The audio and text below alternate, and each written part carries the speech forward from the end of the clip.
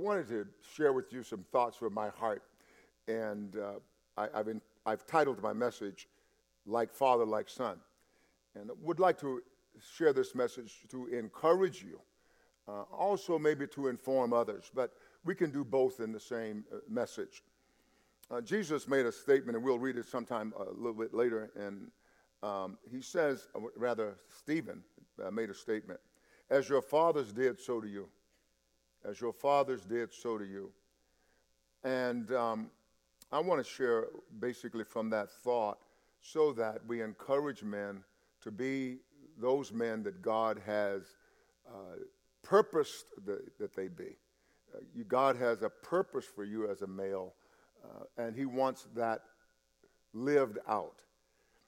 In John chapter 10, verse 30, Jesus says, I and my Father are one. I and my Father are one. I remember watching, I think it was Jesus of Nazareth many years ago, many times. And the actor says, I and my Father are one and the same. And I never forgot it. It just got to me. And so they are one, and we want to explore that.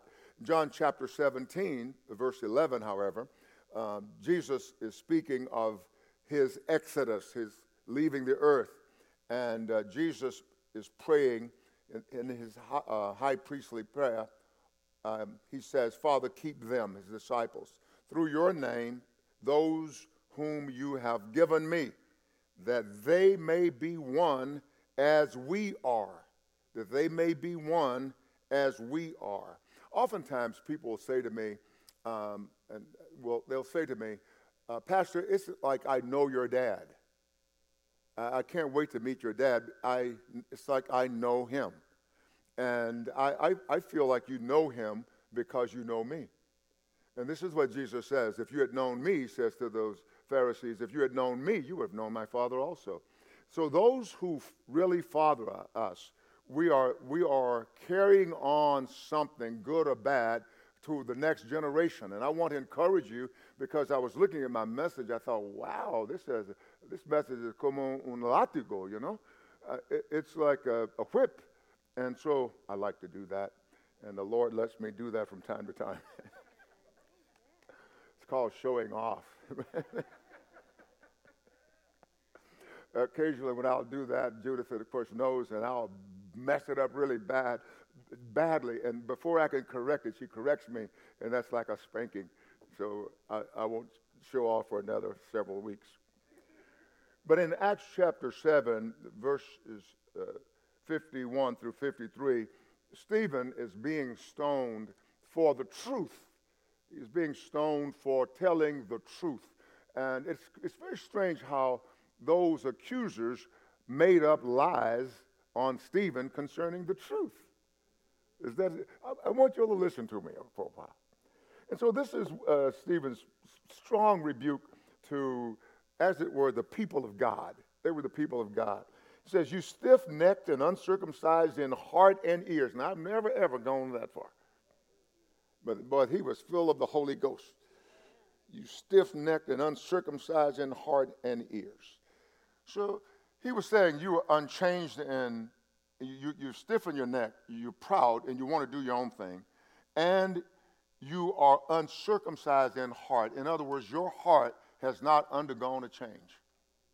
And he says, and nor have your ears, because you make out to, whatever is said, you make it out to be what you want it to be.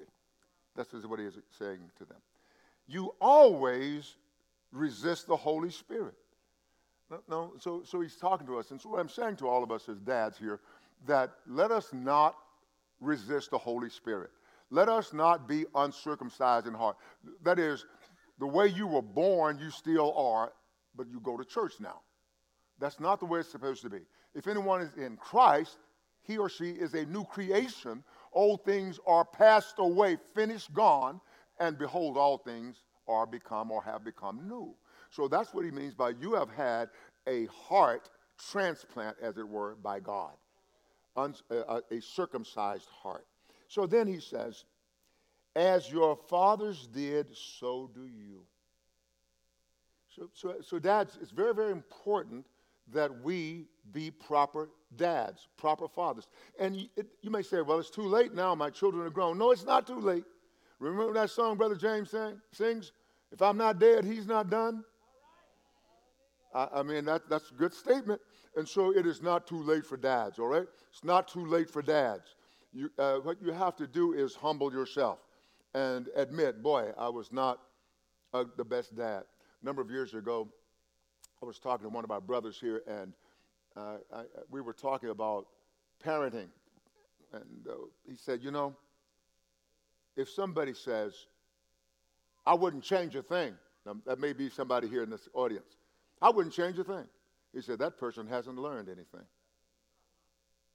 So what am I saying? I'm saying there is not a perfect dad in this room. There's no one here who can say, I did it all right. There are some who can say, like old Frank Sinatra, I did it my way, and your way is not God's way. All right? All right? Am I doing all right? All right. Yeah. I sort of feel like this person I was talking to one time. We were talking about marriage and relationship, and it was actually I was helping this lady give her some directions, and she said, well, Pastor, she said, the wife is just the thermometer. The husband is the thermostat.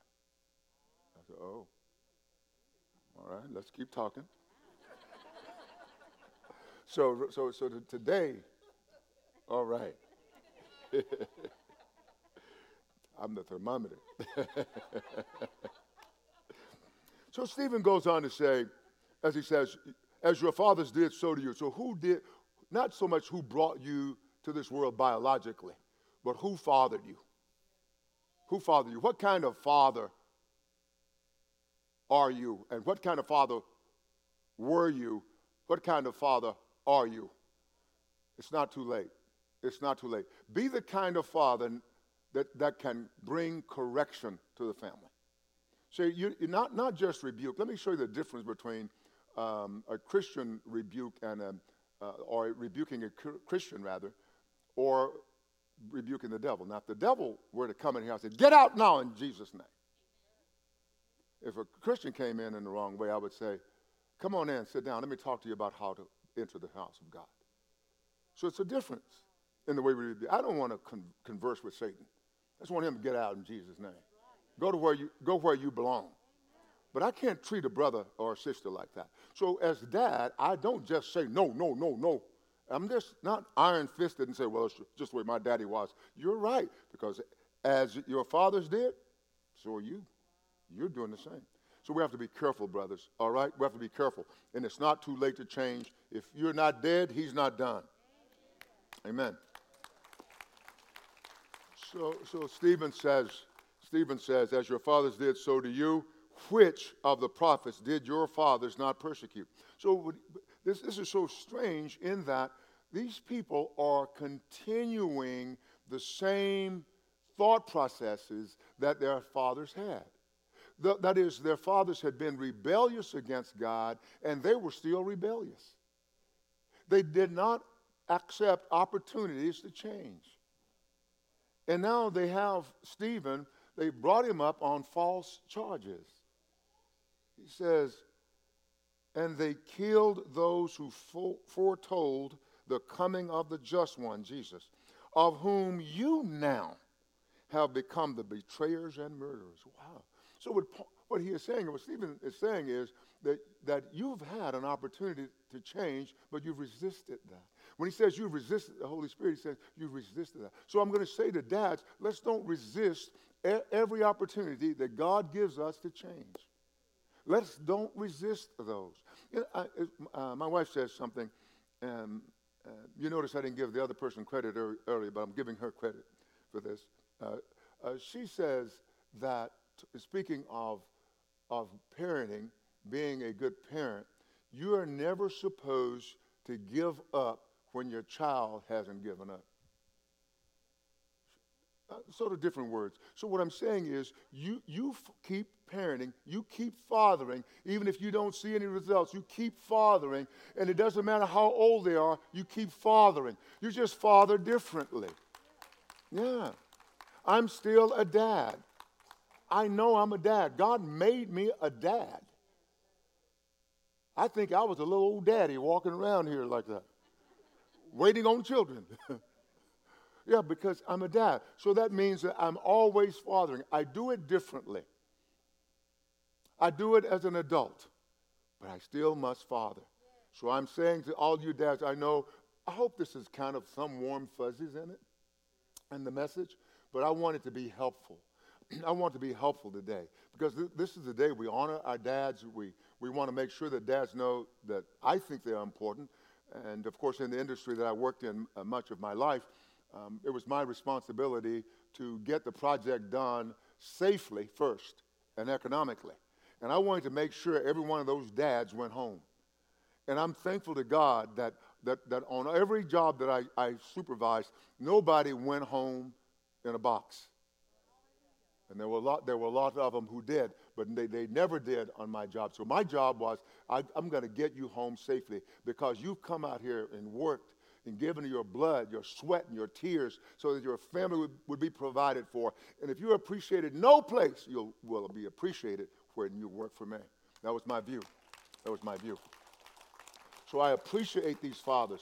A lot of times, you as wives, moms, you don't know what they go through. You just see the man that came home. You don't know the anguish they've gone through. And so I don't want to put them through any more anguish, but I want to tell the truth. You don't know the insults and the injury that they have undergone. You don't know. They don't tell you. And they get up, they get dressed the next day and go hit it again. I appreciate these men. I appreciate those men. So Stephen has said because they haven't changed, they continue to injure and hurt people. And this is what he says. They have become the betrayers and murderers of Jesus. And they have received the law by the direction of angels and have not kept it. So what Stephen is saying is, man, you guys are really messed up. I'm not speaking of you. I'm talking about Stephen and these people. He says, you are really messed up. God sent prophets to you to bring correction. He even gave you the law through the mediation of angels, beings much higher, and you have not kept the law. Jesus says in Matthew chapter 23, verses 29 through 32, Jesus says, woe to you, scribes and Pharisees, hypocrites, because you build the tombs of the prophets and adorn the monuments of the righteous and say, if we had lived in the days of our fathers, we would not have been partakers with them in the blood of the prophets. So they're saying, we're not like our forefathers, but they were. Listen what he says. Jesus says, therefore you are witnesses against yourself that you are sons of those who murdered the prophets. You are witnesses. Why? How are you witnesses? By the actions, your actions, by the acts that you perform, by the way you carry yourself, by the words that come out of your mouth. You're just like your daddy. Therefore, you are witnesses against yourself that you are sons of those who murdered the prophets. Fill up then the measure of your father's guilt. And so what Jesus is saying is that there's going to come a judgment, and when the judgment comes, it's going to come on all of those who have continued like that. And so you and I have an opportunity to change as dads, and we're going to change. We're going to be the best dads possible. I want, at the end of my life, I went to a service, a homegoing celebration for one of our local pastors last week, and I was so blessed in looking at the family, and I said, boy, that's how I want my family to be when I'm gone. Should Jesus tarry, I want them to be strong like I saw that daughter. It was talking about her dad, so I know where dad is, so I'm not so worried about it because I know what kind of a dad he was. And everybody was saying, oh, yes, he fathered me, and he fathered me, and he fathered me. And we want people to know that they're loved. And this man, without a doubt, showed love to all of his family, showed love when they were doing just what he wanted, and he showed love when they weren't doing what he wanted. And by love, he brought them into compliance with the Word of God. And that's what you and I can do, daddies. We can do that, fathers, in this house. And you will always have somebody who will go errant. man, you'll have somebody. I would go on the King Ranch, and I was working for this oil company out there, and I would go out on, sometimes we see the cowboys rounding up the cow. You know, oh, I love that. They had helicopters, but man, just throw those things away. Get the horses out. You know, that's me, right? Anybody like me? I mean, get the horses out. All you city slickers. I need some country folks here. I was looking for some cowboy boots, but I found none. Oh, I got one set. Yeah, and so they would have the horses out, and the horses were, the vaqueros were rounding up the cows, and invariably there was one old steer or one old calf that didn't want to go with the herd. Invariably. And they would gut and round him up. And that cutting horse would go out there and get him to bring him back to the fold. And that's your responsibility, Dad, is that when somebody is errant, they keep going errant. Don't say, I'm sick of that boy. I don't know why I didn't say girl, but usually it's the boy. I'm sick of that boy. I'm tired of that boy. Maybe occasionally, I'm tired of that girl. Whether, if they're not dead, you're not done. You're not done, Dad. Amen. Amen. But Jesus is saying that judgment is going to come. It's going to come to all those who have done wickedly. And then, of course, Jesus says in Matthew 23, verses 37 through 39, he says, "Oh, Jerusalem, Jerusalem." And listen, what an epithet.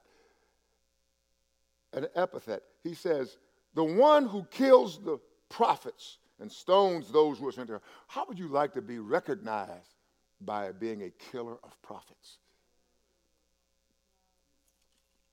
And throwing stones at the people God sends. So as a dad in a home, you need to be a gatekeeper. You make sure that you're doing God's will. You're standing in the gate there at your home, doing God's will, making sure nothing comes in that home that God didn't send. So you have to be vigilant, sober, and be vigilant. Be a good dad. Don't just acquiesce, give in to. Don't just, even if your wife said, I think it'd be all right. If you said, baby, God didn't send it. Let's don't do it. That's how you do that. That's how you do that. You do that as a father. You know, just like your eyes and your ears are your soul gates. You be the gate to that house. All right? Oh, no, I'm telling the truth up in here.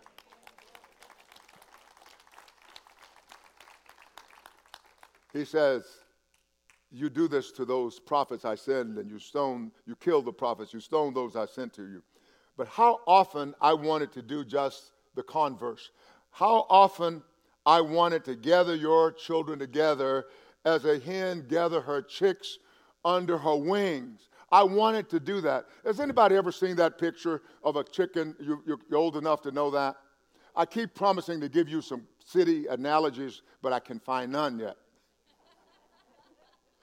But the mother hen, when the storm starts to blow and the wind and the storm comes in rather and the wind is blowing and maybe the dust is flying and that mother hen is there gathering her chicks and she sends down and she puts her, would it be claws?